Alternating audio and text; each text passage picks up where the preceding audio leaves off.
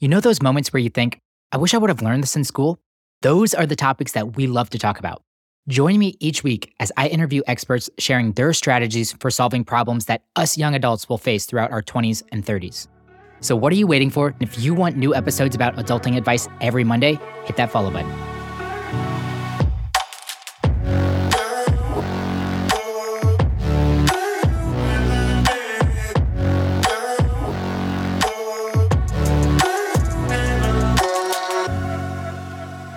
We all dread it, but the day eventually comes. It might be a cough that won't go away, a potential sprained ankle, or you're questioning this weird bump on your arm. We have no other option. We have to go see a doctor. How do I book an appointment again? Where's my insurance card? How much is this going to cost me? Healthcare is confusing, frustrating, and overly complex. I do my best to avoid having to see a doctor, but sometimes it is just unavoidable. I have to put my big boy pants on and figure it all out. This is the unglamorous part of being an adult, but with a little bit of help, we can do this. And our help today is Dr. Judson Brandeis, who is here to give us some insight on how the healthcare industry works. My favorite takeaway was how to better prepare for your next doctor's visit. Apparently, the average doctor's visit is 16 minutes and 14 seconds. So if you come prepared with the right notes and the right documentation, not only will you be able to make the most of your time, but these busy professionals will take you seriously too. Dr. Brandeis has an extensive list of credentials, including being named the top urologist in San Francisco, a national leader in technology and innovations in sexual medicine, and the author of The 21st Century Man.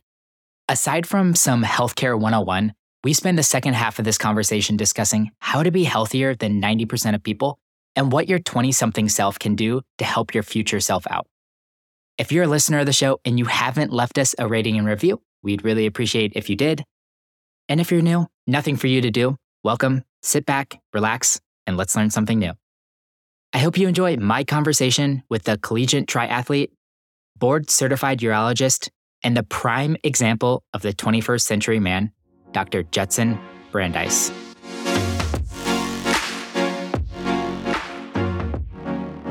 Well, Dr. Brandeis, pleasure to have you on the show. I'm really excited for this conversation. And I thought originally booking you, being the quote, quote, penis doctor, we would spend the majority of our conversation really talking about that subject. But through research, one of my favorite threads that I heard you talk on was how to make the most of your doctor's visit. And you rattle off the stat. I don't know if I have the seconds right, but it's something crazy. Like an average doctor visit is 16 minutes and 14 seconds long. Mm-hmm. Exactly. I never even thought to think about how to maximize that time with my doctor and what I could do to potentially prepare for that and make that meeting go smoother and more effective. But you have some thoughts on that. Can we open up the thread with that and how some 20 or 30 something might actually better prepare for their doctor's visits? I think it's an approach that as a 20 or 30-year-old should take in general. You know, like when I speak with my attorneys are like $750 an hour, right? So that's like $11 a minute. So that's like I was at Chipotle the other day. Burritos are up to $11 now or $12. Or that's like a burrito a minute, right? So that's expensive. You got to use your time and doctor visits are the same way. You really have to be efficient and use your time because the medical space these days, it's all about throughput. It's all about how many patients you can pump through your office. And so the average visit, is you got 15 minutes max, because doctors have to do paperwork. And so the question is, do you want to get the most out of that doctor visit? And so if you want to get the most out of that doctor visit, you have to give your physician the information that they need in a really efficient way. And so the way to do that is have your whole medical history written down. Have your allergies written down, what medical problems you've had, what surgeries you've had. Do you drink? Do you smoke? What family history do you have? So that the doctor can just look at it and say, okay, I know you. All right, have you had any labs? Have you had any imaging studies? So that the doctor doesn't have to tell the staff, I waste so much time going and telling my staff, can you get labs on this guy? Can you get the imaging studies? Okay, then give the whole background. Why are you here? If you're coming in for back pain, have you had back pain before? Have you had any back procedures before? What medications have you had? Is it on the right side? Is it on the left side? Is it an acute pain? Is it a deep pain? Is it a throbbing pain? What activities bring that pain on? You can just go on and on and on. Let the doctor figure out what information is relevant and what information is not relevant. And then write down a list of questions. What are the questions that you want answered in this visit? Because if you don't, you're not going to get your questions answered. And then you're going to have to email the doctor or call the doctor. You're not going to get a call back because doctors are super busy these days. But if you prepare all this and hand it to the doctor at the beginning of the visit, you're going to get a big smile from the doctor. The doctor is going to know that you mean business there, right? Especially if you're younger. If you're like a 60-year-old CEO, coming in with a $50,000 Rolex, the doctor is going to sit up straight and realize, okay, this person means business. I'm going to have to do a really good job. And then the next kid's like a 25-year-old with a ripped Ramones t-shirt and ripped jeans. And the doctor's like, well, let me see how quickly I can get him out of my office because I'm 15 minutes behind because I was talking to that CEO. So if you come in really organized, hand the doctor the papers, the doctor is going to smile. I have a dictaphone, so I would just dictate the whole encounter. It would take me about 3-4 minutes to dictate the whole thing. And then, we're going to talk more deeply about why you're there. Let me see if I can figure out what the underlying issue, the underlying problem, the health problems are. If I prescribe a medication for you, I'll be able to talk about the side effects and what, instead of just handing you a piece of paper and saying, just read this about the medication, I'm going to be able to go into a lot more detail because you've made really good use of your time. So in general, when you're working with a professional, whether it's your doctor or a lawyer or accountant, someone that's costing you $500 to $800 an hour, make really, really good use of that time. I think the other big thing, and I heard you rattle it off too, like 50% of men are less likely to go to the doctor as well. And it seems like some of that might be because they don't have comfort or familiarity with the doctors, unlike a female. Yeah, I think it's great that you brought up that stat. And it's because men aren't roped into the healthcare system, right? So women in general, these are all generalizations, right? Women have babies, so they have a gynecologist, right? You go to a pediatrician, you're with your pediatrician till you're 16, 17, 18. You're 22, you're 23, you're not used to going to the doctor. You don't have a doctor. Like if you're a Kaiser, you have a doctor, but outside of a system, you don't have a doctor. So if you get sick, you don't even know what to do. Whereas women, they have a gynecologist, so they have a point of contact with the healthcare system. They know where their health insurance card is. I bet you probably half your listeners don't even know where their health insurance card is. I didn't at that age. I never got sick, right? And then the other thing is women will take their kids to the pediatrician. I mean, I have guys that are like nuclear physicists that work for the Lawrence Livermore lab, which is not too far from where I am. And I ask them, I'm like, do you have a PPO or an HMO? And they just look at me like, like if they asked me a math question, I'd be like, I don't know. They're like, these are guys that have such advanced education. And they're like, what is a PPO versus an HMO? So, I wrote a book called The 21st Century Man, and there's an amazing chapter written by a health insurance executive on understanding health insurance, especially if you're 30, 35, 40 years old, listening to the podcast and you're starting your own company and you're giving people health insurance. You're going to have to make those decisions for your people. What insurance are you going to buy? If you don't even know the difference between an HMO and a PPO, it's going to be hard to make a good decision. So, read the chapter in that book and you'll understand. It even goes into vision, it goes into dental, it goes into, all the aspects. Healthcare insurance is not just for the 60s and 70s and 80s. And if you're in the younger demographic, understand that your healthcare dollars are subsidizing the 50, 60, 70-year-old, 80-year-old folks in this country. And so you got to make really good health insurance choices because those people are expensive to take care of. And if we sort of spend all our money on taking care of those folks, by the time you guys get around to be retired, there ain't going to be anything left. Can you give us some of the highlights of that chapter? Like, what are some things, some takeaways that we should understand? Like for me, I moved to a new city and I was like, I probably should find some kind of like primary physician, right? But then I got into the whole, like, I don't even really know how to do that. Do I just Google doctors in Austin? Like, How do you go about even finding a doctor? Yeah, that's a great question. And, even in the Bay Area, which has very high level professionals, it's really, really hard to get a good primary care physician. Why? I mean, it just is because it's a less lucrative form of medicine. So fewer people go into it. It's enormously expensive to get through medical school. And then you spend another 4 to 6 years of your life in residency or making $40,000 a year and working 100 hours a week. And so by the time most of us get out of medical school and residency and into the working world, it's like we're 30 plus, you got a couple $100,000 worth of debt. Would you become a pediatrician or a primary care physician where you're making $150,000, $200,000 a year? Or would you go into something more lucrative like orthopedics or GI or whatever, where you can make more money and pay off your loans and live the lifestyle that your college friends are all already enjoying? And so a lot of folks don't go into primary care. Personal recommendations are really good. Talk to other folks who have had good experiences with their physicians, but also you have access to the same information that medical professionals have these days. When I was doing research at Harvard Medical School, the Harvard Medical School library was the biggest medical library in the world, 1 million volumes. It was beautiful, big white columns and everything like that. And people from around the world would fly in to go to Harvard Medical School library to look up obscure journal articles. Now on your cell phone, you got the same access that they have at the Harvard Medical School library. And there are a lot of really good medical resources, not just WebMD, but, if you have a specific medical issue, there's the Juvenile Rheumatoid Arthritis Foundation or the Diabetes Foundation. There's some really good information. And if I tell my patients that, the stuff that I produce, it's not C-spot run. You're going to have to put some time and effort into learning it and to understanding it. But for the most part, it's pretty understandable. And, a lot of doctors will resent their patients for bringing in Google information or consulting Dr. Google, but I love it.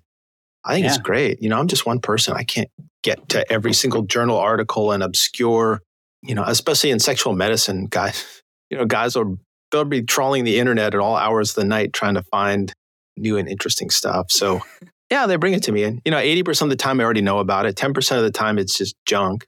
And 10% of the time I'm like, oh, that's interesting. Let me look into it. One more healthcare question before we move on to our next thread here too. You've been in the healthcare space for, 20 plus years now at this point in time. What's a problem in healthcare that you still can't believe isn't fixed? Oh, the whole economics of the healthcare system is just a catastrophe. What do you mean by that? It's unsustainable. I mean, we spend 20% of our GDP on healthcare, and our outcomes are worse than almost every other industrialized country in the world. And it's getting worse. It's not getting better. It's getting worse. And part of it is the system, and part of it is the way that people take care of themselves in this country. I mean, it's so multifactorial, and part of it is our priorities, right? We spend enormous amounts of money on the last years of life. I think it depends on who you talk to, but 30% of your healthcare expenses, or 35% are in the last years of your life. Is it really worth it giving grandma her 6th heart bypass or doing a hip replacement in a 95-year-old person? We have to accept that there's not enough money. Our government's $31 trillion in the hole. So why are we spending $3-4 trillion a year on healthcare? A lot of it is not fraudulent. If it's your grandmother, it's not wasteful. If it's someone else's grandmother, it's wasteful. So as a society, you have to make decisions about how you want to allocate resources. But in this country, it's just carte blanche. It's like a buffet. And until someone starts making really difficult decisions about what we can and can't have, your generation is going to end up paying for future generations, and there's not going to be anything left for you. If you had a magic wand and you also had the responsibility to fix said problem, what would you try on that? The thing is, in the current medical system, in the current political system, it's unfixable. Because anytime somebody brings something like that up, people start screaming about death panels and the gray-haired folks in this country are very organized. They have the AARP, and they have lobbying groups, and where the 20-year-olds are hustling, trying to make careers and trying to get jobs, and don't really know as much about healthcare insurance because they're not going to the doctor. The folks in their 60s and 70s, they're going to the doctors every week. They know how much it costs. And if you try to pull Medicare, or you try to increase their copays, or you can try to take away their drug benefits, they'll crush you. Mm-hmm. They'll be knocking on their senator and congressman's doors and sending emails out and sending letters out. And, they're the ones that are volunteering. And so it's a real uphill battle for the millennials to try to take on the lobbies that are really entrenched. Yeah, I don't even want to try that. So that sounds exhausting. I was the chief of urology for a major Bay Area HMO, and the CEO of the company is a really, really bright guy. And this was 10 years ago. And he said, if you gave me carte blanche, a magic wand to fix things, he said, I wouldn't even know where to start. Mm. And this guy ran a big healthcare company. So it's, as a consumer, as a 20 or 30 something, you got to educate yourself. You got to know what's going on. You have to understand the system because the system's taking your money. You were paying $10,000, $15,000 a year in health insurance, and you're using $500 a year. Yeah. To get vaccinated, right? So they're just someone stealing $10,000, $15,000 a year from you. Yeah, I think the word stealing brings up some negative connotation. Of course, I don't mind subsidizing my grandma's health insurance. I want to see her live the longest, healthiest, happiest life she can. But I am not necessarily enthused about the fact that I feel like we're just proliferously spending these healthcare dollars without really... It's a generational transfer. There was a movie, I forget his name. It was like with Denzel Washington, John Q. Public, right? His kid needed a heart transplant. Yep. He held the hospital hostage till his kid got the heart transplant, and everyone rallied around him, whatever. But think about it this way. A heart transplant, because I used to participate in them, that's probably $500,000 to $1 million of healthcare for one person for 1 year, right? And there's no guarantee it's going to work, and there's no guarantee that person's going to live forever. So what if they posed to that mining town? This child could have a heart transplant, but no one else in the whole town for the entire year could have healthcare. Or this poor kid's going to die, but everyone gets healthcare. Then that's the decision that we really are facing. And it's going to smack us in the face pretty soon. Pretty soon means 3, 4, 5, 7, 10 years. But that's the decision that we're going to have to make. Does this cute little boy get a heart transplant, or does everyone else get basic health care? Anyway, let's talk about penises or something more uplifting. Yeah. Let's flip the script and I don't want to depress, but that I ended up lecturing. But that's what my wife and kids tell me all the time. Dad, you're just lecturing us. Lecture away. Dr. Brandeis, that's why we have you on. You know so much. And just to put an end on that thread too, that's John Q. was the movie. If anybody's interested in that, I know I saw the previews for it. Watch the movie with a different mindset of a limited resources. How do you want to allocate limited resources? Mm-hmm. Well, that frustrates me a lot because I feel like I don't necessarily have as much control on that aspect. So let's shift the conversation to something that I feel like I do have a little bit more control over, and that's some preventative techniques. If I'm going to stake my flag in the ground and say, hey, we need to be doing this, I also need to be responsible for my own healthcare so that I don't become a burden on the healthcare system at 50, 60, 70 plus as well. And there are things that we can be doing in our 20s and 30s to really set ourselves up for that so that I'm not in your office whenever I'm turning 50 or whenever I'm turning 60 as well. So I know you have a great thread on how to be healthier than 90% of people in 10 seconds. Could you mind doing that for me? Yeah, that's easy. And I won't timestamp you here, but I know you can get it done in 10 seconds. Yeah, absolutely. Don't drink, don't smoke, don't do drugs, don't eat too much, exercise every day, stretch every morning, meditate, sleep well, be nice to other people. So simple and easy. Yeah. Well, simple, but not necessarily always easy to execute. Yeah. I mean, the world is full of stress and we all have coping mechanisms. If I get pissed off or depressed or whatever, I just go straight to the freezer, bust out some ice cream. Like ice cream is just I just love ice cream. It's my vice. It's just like, it's like, you got like chocolate or, so you got the sugar in there. Some of them you have some salt now, and then it's cold and it's, it's like it's creamy. And I mean, what could be better than ice cream? And I have high cholesterol, not super high, and everyone in my family dies of heart attacks, not, at super young age. So, I know it's bad for me. And so I'm on a cholesterol medication for that because I just can't not eat ice cream. Do you put parameters around that, or no rules, guidelines, bumpers, anything? I don't drink. I don't smoke. I don't do drugs. I don't have a lot of bad habits. That's my one bad habit. That's totally fine too. Yeah, I'm a Sunday night bowl of ice cream kind of guy. Yeah. Like clockwork. It's just, definitely my vice of choice as well. And a reward, honestly, for like eating so healthy by 75% of the other meals that I have as well. Can you share the ABC method too? And is this an applicable exercise routine, you think, for a 20, 30 something? Or is this just prescribed for 50, 60s? Well, no, I mean, I think it works for everyone. If you're younger and you're training for a sport, then you train in general. But for most of my patients, I'm training them for life. Mm-hmm. And when you're in your 20s and 30s, you're pretty much bomb-proof. Like you really are. I mean, I think about all like the stupid stuff. We would go out like, and when I was a resident from the age of 26 to 32 or something like that.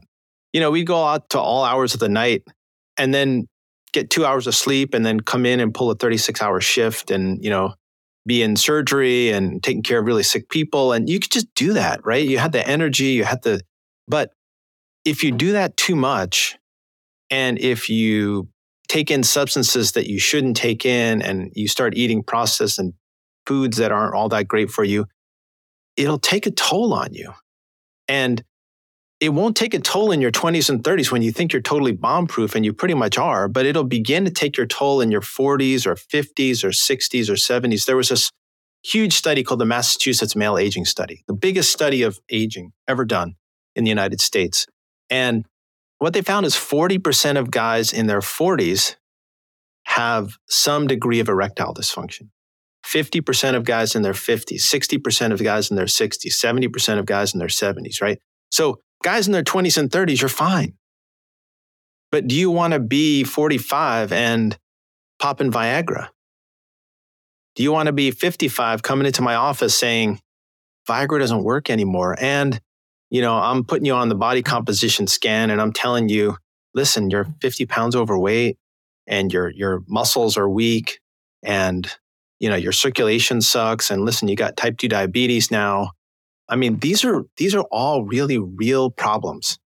Half of men in the United States by the end of the decade will be overweight or fat, obese, right? Half. That's a big, big number. Right. And part of it is because we live in a sedentary society. Back in the day, 200 years ago, people were working on the farm, that would keep you in shape. There wasn't nearly the calorie concentration of foods. I was at Chipotle the other day. There's like a burrito. It's 800-900 calories. And people think you can work yourself out of that, right? But a workout, you burn 500 calories an hour, right? If you're working pretty hard. So you got to work out for 2 hours to get rid of a burrito. That's a lot. It's a lot. That's a lot, right? And I was at Starbucks and I had one of those fancy coffees and it was like 650 calories or something like that. That's a lot. Unfortunately, I like working out, but I put all my patients on high protein, low carb, healthy fat, high fiber diets, right? Mm-hmm. And almost every successful diet is based on those principles. You can call it what you want. You can call it South Beach. You can call it the Justin diet. You can call it the Austin diet, the Texas diet, whatever. But I don't get caught up in the details, right? I had a patient come to me the other day. He's like, what do you think is better, buffalo protein or beef? I heard a lot of really good stuff about buffalo protein. I don't know. I don't care. I know that proteins are made of amino acids, and I think there's like 20 essential amino acids. So every protein ever made, in biology, whether it's beef, buffalo, fish, lentils, or eggs, is going to be made up of those 20 amino acids. And when that protein gets into your stomach and gets broken up, by pancreatic enzymes and then gets absorbed by the intestines, as building blocks of amino acids and that gets remade into other proteins in your body. It doesn't matter what the source of the protein was. It's not really the protein, it's what comes along with the protein. Mm. If you're in Texas and you get your proteins seared on a barbecue and they're carcinogens in the coals or whatever, and you're taking that in, it's probably not great for you. But the protein is protein. Yeah. Or everything else that goes along with the cheeseburger, not necessarily the patty, but the giant lump of mayo and bread and fries. So, the ABC is just based on what I know about fitness and what I know about human physiology. And I was a triathlete and a collegiate cross country and track runner. So I know a little bit about athletics. And so I know that as you get older, it takes longer to recover. So it probably takes you 2 days to recover. I also know that there's a ton of muscles in the body. So if you're doing the same thing every day, you're not going to build muscles all out throughout your body, right? You're going to only try to build muscle in one particular area, and you're not going to do a good job of it because all those guys that were doing Peloton during COVID, they didn't build any muscle because you need sleep, you need protein, you need vitamins and minerals to build muscle, and you need rest. So if you're working out the same muscle every day, you're never giving that muscle an opportunity to build. Now you're burning calories and you're building cardiovascular fitness, but you're not building muscle.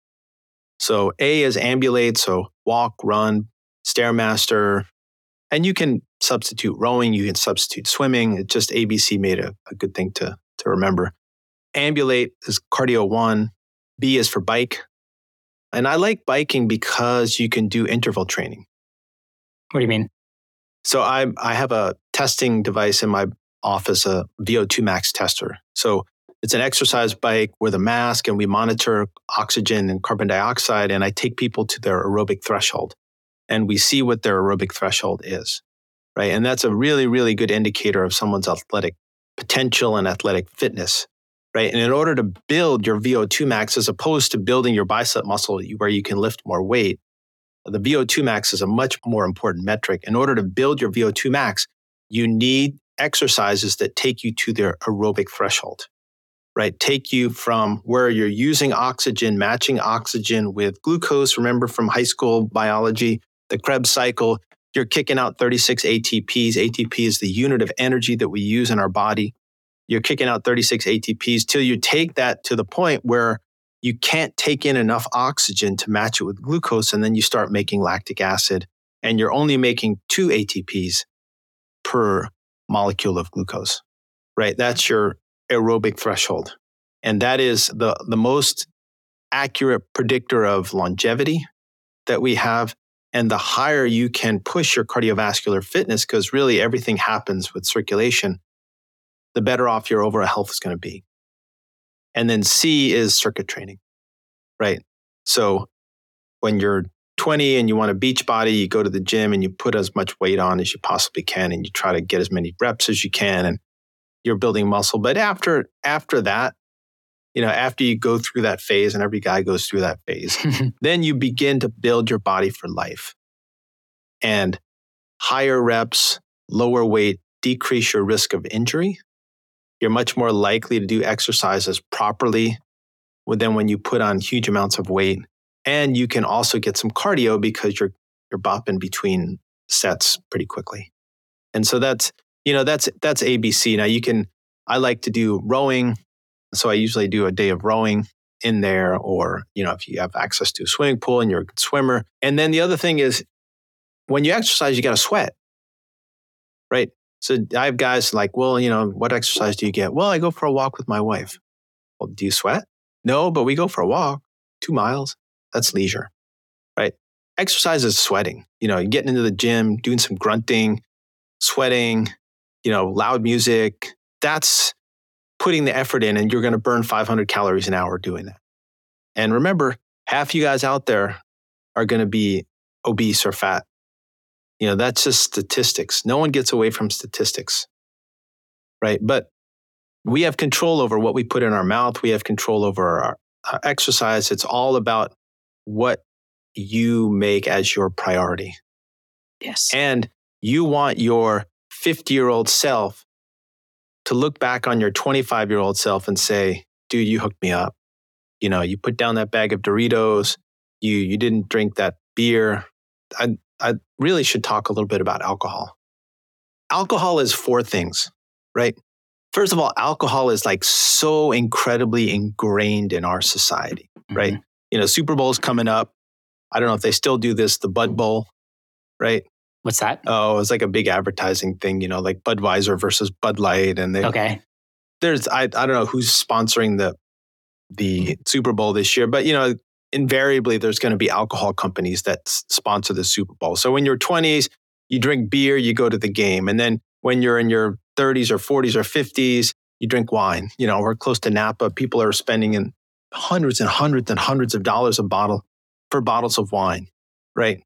And then, you know, you go out with your buddies and you drink whiskey or bourbon or that kind of stuff. You know, it's a societal expectation and it's just ingrained by all the advertising that we see. Okay, but let's figure out what actually we're doing to ourselves. Okay, first of all, it's a depressant.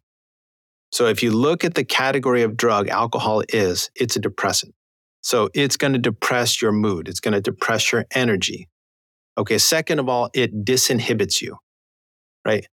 Most of the stupid things that we've done in life, and every guy shakes their head, yep. we've done under the influence of alcohol. I said that to a patient one time, and he was kind of a light-skinned African-American guy, and he started, like, tears started dripping down his face, and he pointed to this big scar that he had on the side of his face that I didn't really see because of his coloring. But, you know, he probably got in some bar fight or whatever, and he was just kind of reliving this really painful episode he had in his life. And 50% or no, I think almost 90% of domestic abuse involves some sort of alcohol. 50% of automobile fatalities involve alcohol. I mean, if you just eliminated alcohol from your life, you would eliminate the potential for so many devastating problems. Mm-hmm. And then third of all, alcohol is empty calories, right? So a calorie is a unit of heat. It's energy that we bring into our body. And alcohol is a lot of calories and no protein, no building blocks of any muscle. It's just pure calories. And when your body brings in too many calories, it stores them, and it stores them as fat. It just makes us fat. So, you know, with a lot of my patients that are wine drinkers, that are overweight, I do this little math problem with them. I have them take out their iPhone. A glass of red wine is 125 calories. So 2 glasses of wine is 250 calories. You multiply that times the number of days in the year and then divide that by 3,500, which is the number of calories per pound of fat. And drinking 2 glasses of wine or having 2 beers a day, going to put on 26 pounds of fat each year. So I look at these guys that are 25 pounds overweight and I say, if you stop drinking 2 glasses of wine a day, you'll get back down to normal body weight. I really like the math. I think that makes a lot of sense to me. Well, numbers always speak a good story to me as well. Yeah. And if you shared it that way, I'd be like, yep, that totally makes sense. If I'm trying to lose weight, all I need to do is eliminate this one fraction of my diet right now. And if I do that, mathematically, I should hit what my weight loss is supposed to be. Yeah. I mean, you can't tell guys what to do. There's like a joke. How do you get 50 Canadians off the bus? You ask them, right? But, you know, if there are 50 Americans on the bus, the Americans would be like, screw you, I'm not getting off the bus. In fact, give me a soda, you know, and make sure there's ice. Yep. Right? You can't tell guys what to do. You tell guys, stop smoking. You'd be like, screw you, I'm going to smoke if I want. But if you tell them, you know, did you know that smoking will take 13 years off your life expectancy? You know that smoking will affect your ability to get an erection. You know, do you know that if you get bladder cancer, they take your bladder out and you have like a pouch, a bag made out of intestine that urine spills out from? You don't have to tell too many things before a guy's like, well, maybe I don't want to smoke. You know, if that's what could happen to you. Like, I don't have to tell guys what to do. I just present the information. And then when they make decisions on their own, it's a much better decision. Yeah. And they're much more likely to stick with it. And I'm guessing you don't really have the time to make sure men are following through with the direction you gave them. I got my own problems. Are you kidding me? I got 4 teenage kids. I got a wife. I got 3 companies. I got tons of patients. I don't have time to deal with other people's problems. I got my own problems, right? I give my patients a map of how they can get from A to B, and B is like a really good place where they've lost weight, they've built muscle, they have much better sexual function, they feel much better about themselves. But how they execute on that, there's not enough hours in the day for me to go around and harass people. When they come to the office, I chat them up and I make sure that they're doing what they're supposed to be doing, and they give them a little dose of inspiration. But I got my own problems. I mean, that's one of the things I've learned in life. And I think that's a really valuable lesson for your listeners is everyone's got problems. Mm-hmm. Nobody gets out of this without problems, whether it's relationship problems or emotional problems or mental problems or physical problems or problems we don't even know about. Don't go on to social media and look at people's pictures and think that their lives are so much better than yours. I mean, I feel bad for the guy, but not Brad Pitt. Johnny Depp, right? Like that trial with Amber Heard, right? You look at the guy, you're like, oh, he's a good looking guy and he's a movie star and he's getting all these hot chicks and he's got tons of money and holy crap. Yeah. The stuff that came out in that trial, I was like, I wouldn't trade my life with him in a million years. But before that trial, how many people would say that? A lot of people. Right? So here's like one of the top good-looking guy movie stars with it seemed like he's got everything, and he's got nothing. He's got less than you. I know. Yeah. I think I'm on the right side of the coin here. I don't really want to trade my life for definitely a random pick, but honestly, even somebody that I would know, because you just don't know other people's problems, truly. Yeah. So, I mean, I tell people like, okay, this is what you need to do to solve your problems, but I got my own. So you rattle off the 8 things to have a healthier life than 90% of people in 10 seconds. And the last one is be kind to people. And I haven't heard you ever explain what you meant by that. And you are a man of science as well, which makes me want to question this one a little bit more than some of the other ones, because I see the through line there. What does there's a really interesting study. It's called the Harvard Longevity Study. There's a great TED Talk on this. And it's the largest and longest running study of men ever done. And what they did is they took like a couple hundred Harvard students and a couple hundred kids from Southie, which is kind of the crappy part of Boston. And they followed their lives. And they looked at, their health and their relationships and their mental health and their financial health, like every aspect of their life. And then they followed their kids and their kids' kids and their kids' kids. It's like John F. Kennedy was in the study. It's like a very, very famous study. And what they found is the single most important thing in life for living a happy, healthy life is the quality of your relationships, right? More important than taking an aspirin a day or exercising or when you get your colonoscopy, it's the quality of your relationships. And so that's why I put in be nice to other people.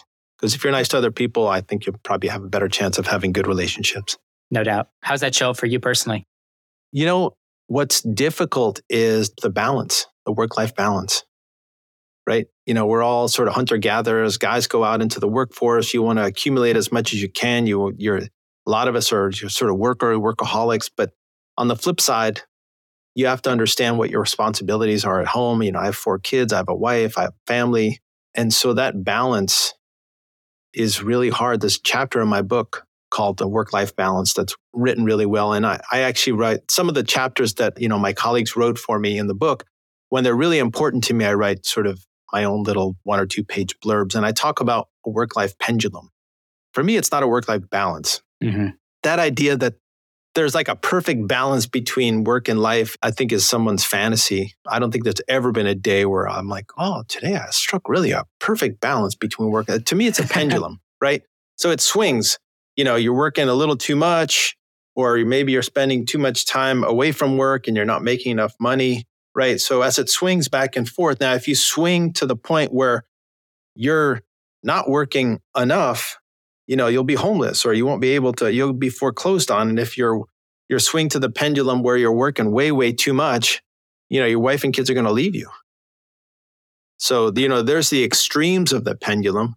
And in the meantime, you just want to keep it somewhere in the middle where, you're working enough to pay the bills and to put some away, but you're spending enough time with your family that they still like talking to you. And I certainly have not mastered that. There are definitely times where I work too much, and I tend to work beyond the working more and goofing off less. Yeah. How does the man that runs 3 companies, has 4 teenage kids and a wife at home, make time for personal relationships or friendships as well?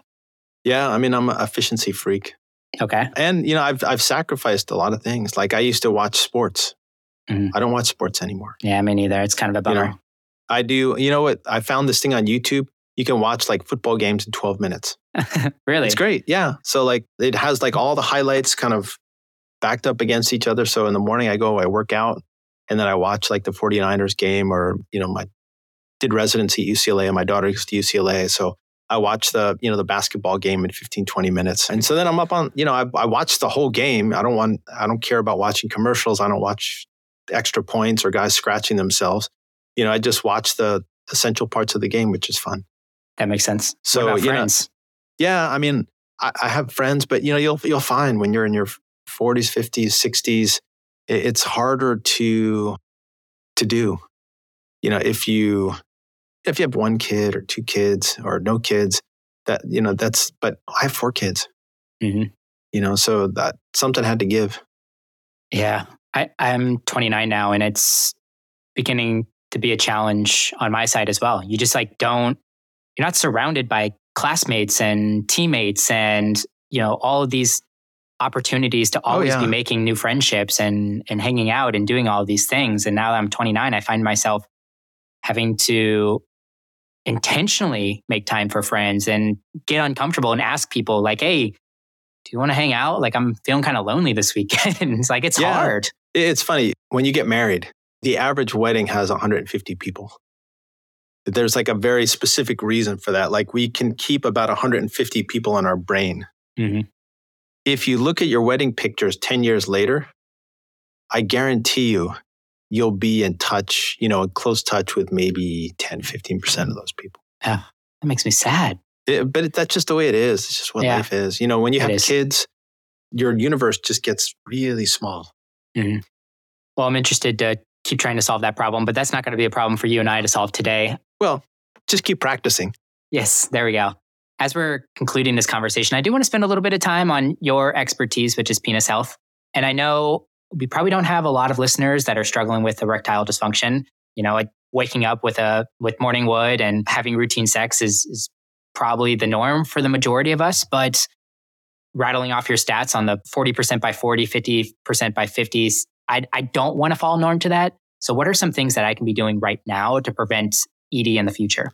Yeah, the best thing to do to prevent erectile dysfunction is also the best thing to take care of your overall physical health, which is eating well, exercise, especially cardiovascular exercise, not smoking, don't drink too much. I would say don't drink at all, but certainly don't drink to excess, and get good sleep. Sleep is really, really important. I have tremendous respect for sleep that I never had before. And the reason for it is couplefold. First of all, at night, you get erections, right? You get 30 to 60 minutes of erections every night. That helps your penis stay in shape, right? You ever see that TV show, Naked and Afraid? I haven't, but I know the premise. It's a great, great show, right? So I've watched 40 episodes, right? I've never once seen the guy and the girl have sex. They don't do it on the show, I heard. No. Well, but why? Because they spend their whole time trying to find food. They can't call up Uber Eats and have Uber Eats deliver a burrito, right? They gotta kill food. That's a lot of work. And they gotta make shelter. And they gotta boil water. And they gotta figure out how to make clothes for themselves. And they gotta keep warm. And they gotta do all those things. And they gotta swat in. The worst thing is the insects, right? So there's no time to have sex, right? The only time animals have sex is when there's an overwhelming hormonal drive to have sex so that they forget the other activities that they're engaged in and they have sex, right? So in order to keep your penis healthy, you get nighttime erections. But I've had young patients come in who have, obstructive sleep apnea or sleep problems, and they have early erectile dysfunction. Second of all, that's when your body makes testosterone. So if you look at the circadian rhythms of testosterone production, it's highest first thing in the morning. So if you ever get your testosterone checked, you got to check it first thing in the morning, because that 3 o'clock, 4 o'clock, siesta time, it's because your testosterone bottoms out.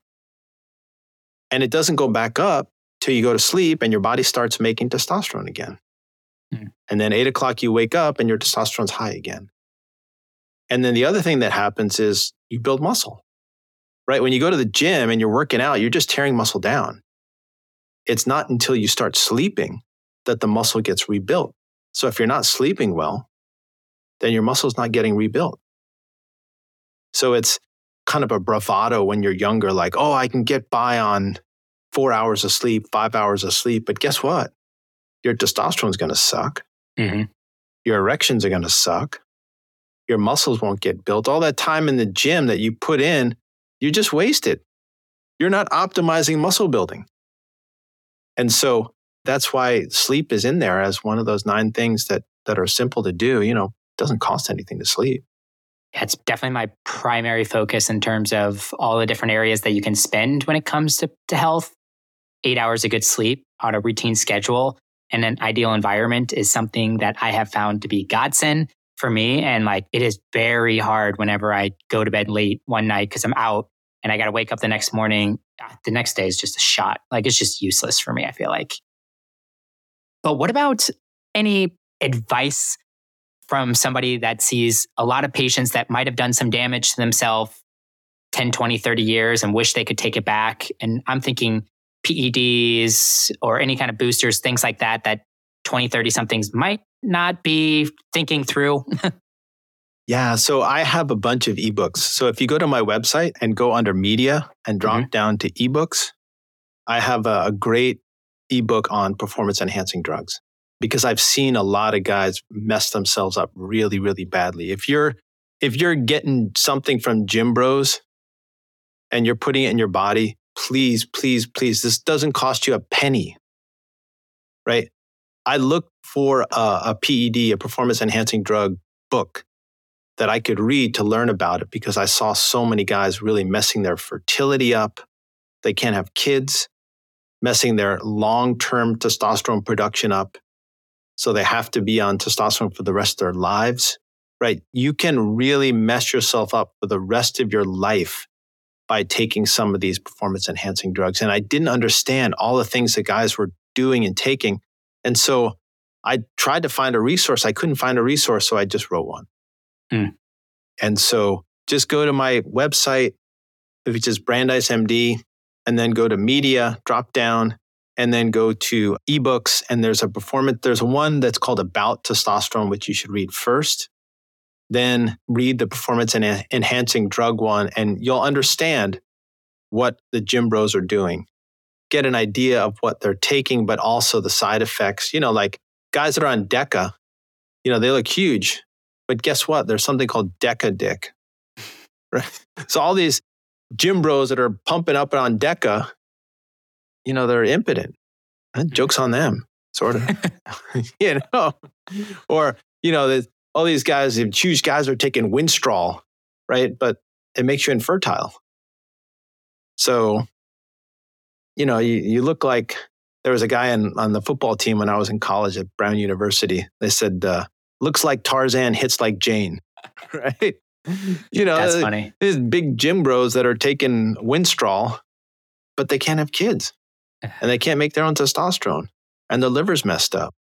I just feel bad for any of them that are doing that just lack education and that they don't necessarily realize some of the long-term effects that doing that might cause. I mean, I think that's just reckless, to be honest, but I want to have, put some rose-colored glasses on and realize that maybe some just don't understand because they're getting it from Big Mike and Big Mike said it's fine.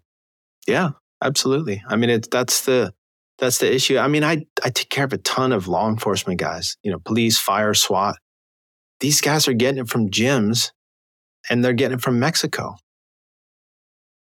Right? I mean, there's nothing against Mexico. And, I love Mexican people and I love Mexican food, but I don't get my medications from Mexico. Right. Dr. Brandeis, this has been a fun conversation. I feel like we have a ton to still explore together at some we point just kind in of time. scratched the surface. But I know, we really did. But I feel like you delivered a lot of really great 101 content, which is actually what I really was hoping for this conversation, being somebody that's in their 20s that learned so much from researching you. At some point in time, when erectile dysfunction becomes an issue, we can have a further, more in-depth conversation in that space. But you have a great book. We didn't really even get to chat about it a whole lot in this. Can you share what your book is, who it might be for, and where they can find it? Yeah, so it's called The 21st Century Man. And the website is the21stcenturyman.com, all written out in letters. And it's by far and away the most comprehensive and medically accurate men's health book. It's not just me, right? I don't know everything about everything. So it's me and 60 of my physician and men's wellness colleagues. And it talks about not just physical health, but it talks about mental health. So we have psychologists, psychiatrists talking about depression, anxiety. There's a whole section on addictions. There's a whole section on relationships. There's a whole section on inspiration. National news media guy wrote a chapter on inspiration. There's a chapter on gratitude. There's a chapter on legacy. There's a whole section I wrote on a hero's journey. Susan Bratton wrote an amazing chapter on how to make love to a woman. I mean, it's really like everything you wish your dad had told you about, health and life all in one book. And it's written for men. So it's written in a way that men take in information. I can't stand when I get a book and it's 300 pages. And at the end of the 300-page book, I'm like, how come they just didn't get that information in 3 pages? I have this new app now called Blinkist, right? And they summarize books. So like in my 10-minute commute, I can listen to a book. But if you made a Blinkist for my book, it would be 40 hours, right? Because each chapter is like a Blinkist for the subject that it's on. Like I wrote the chapter on the prostate, right? I crammed so much information, really good. Like if your next door neighbor was, the best urologist in town, this is the information that you would get from them. Mm. And I'm assuming being 900 pages and that long too, this is not a front to back cover read. This is a field guide manual when something comes up. Exactly. You just kind of pick and choose what's relevant to you. And things may be not relevant now, but 5 years from now, the information will still be super valid. And that information will be super relevant at that point. So yeah, you go to 21st Century Man. It's also on Amazon. It's on Audible. It's on ebook, kind of everywhere. Anywhere else you'd like to point listeners to before I ask you my final question? Yeah. So we didn't even get to talk about my crowning recent achievement, which is growing penises. Yes. So why don't you share a little bit about it if you have some time? Yeah. So it's called the P-Long study. I honestly, as a disclaimer, I could care less how long guys' penises are. But guys care. More than 50% of guys in surveys say that they want a longer penis or a bigger penis. And the other half of those guys are lying. And guys will do all sorts of crazy stuff. They'll get fillers injected into the penis or silicone, or they'll do fat transfers, or they'll do ligament ligations, or they'll do what's called jelqing, which is like this whole technique of pulling the penis for a long time, or they'll use traction devices or surgeries, silicone implants, you name it. People do it. And sometimes with really, really disastrous consequences. And so those are the guys that my heart goes out to, right? If that's what you want, if you're insecure about what you have and you're willing to do something about it, let me find something that's safe. Let me find something where you won't really hurt yourself doing it. And so that's what the P-Long study was all about. And so I created a protocol using a traction device, a suction device, platelet-rich plasma, which is filled with growth factors, and my Affirm nitric oxide boosting supplement. And we tested it. We had a protocol. We got it cleared by the National Institutes of Health and the Institutional Review Board. And at the end of the day, in 6 months, we were able to grow guys' penises almost an inch in length, a half an inch in girth, and every guy improved in function because we used platelet-rich plasma, which increases blood flow. Mm. And so we have a website, which is p-long.com. And so if you're a guy that's interested in increasing the length, girth, and function of your penis in a way that's totally natural, that doesn't require any foreign substances or permanent fillers or fat transfers, then this is a great option for you. I appreciate the explanation.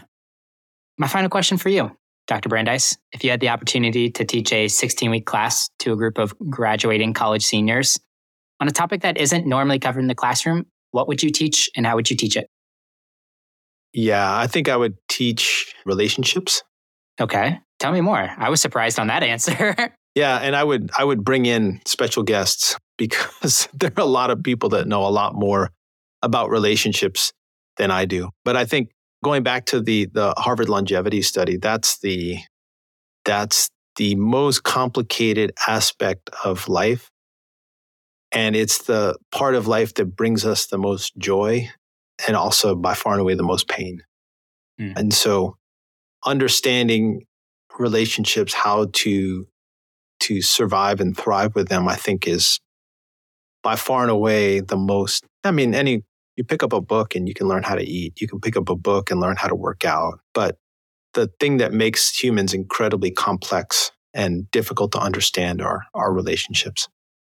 Yeah, I couldn't agree more. I wish they were simpler sometimes, but honestly, lots of joy in life comes from them though as well. So absolutely. Dr. Brandeis, thank you so much for so much of your time today. It was a pleasure chatting with you. Yeah, absolutely. Thanks for having me on. I really appreciate it. All right, guys, thanks for tuning in to that episode. Appreciate you staying to the very end. Dr. Brandeis was an incredible wealth of knowledge. And I love that we actually just started the conversation out just with some of the basics. Like, how do you make the most of your doctor's visit? Like, if you only made it and thought about that whole thing right there. I love his analogy with your attorney or your accountants. You wouldn't waste their time. Why would you waste your doctor's time? And I've done it so many times. I've just been chatting, catching up in life. And then all of a sudden we only spend 2 or 3 minutes on what I'm actually there for. So I thought that was great. He does another great job breaking down those 8 things to be 90% healthier than all people, and still surprised that be kind was the very last thing. And I thought he really brought it home with that final question as well, where he would teach relationships. Somebody that has spent 20 plus years in healthcare wants to teach about relationships. I think his book's well worth checking out. Once again, 21st Century Man, all spelled out. I'll put that in the show notes as well. And then we did not really get to talk too long about his P-Long study as well. But if that's something that fascinates you as well, p-long.com. Once again, all the mentions in the episode will be in the show notes, along with the podcast description right now as well. So thanks for tuning in, and we're out of here. Thanks, guys. Thanks for listening to the episode. As always, I appreciate your kind words. If you want to leave us a rating and review on your podcast player right now, that would absolutely make my day. If you want to find episode show notes, our blog, and other great resources, head over to tsirpodcast.com. If you have follow-up questions, an idea for a future episode, or just want to say hi, we have a contact form on our website, and those messages go straight into my inbox, and I promise you, I will reply. But all right, guys, I really appreciate you tuning in. I love you all, and you're not alone. Let's keep making it through our struggles together.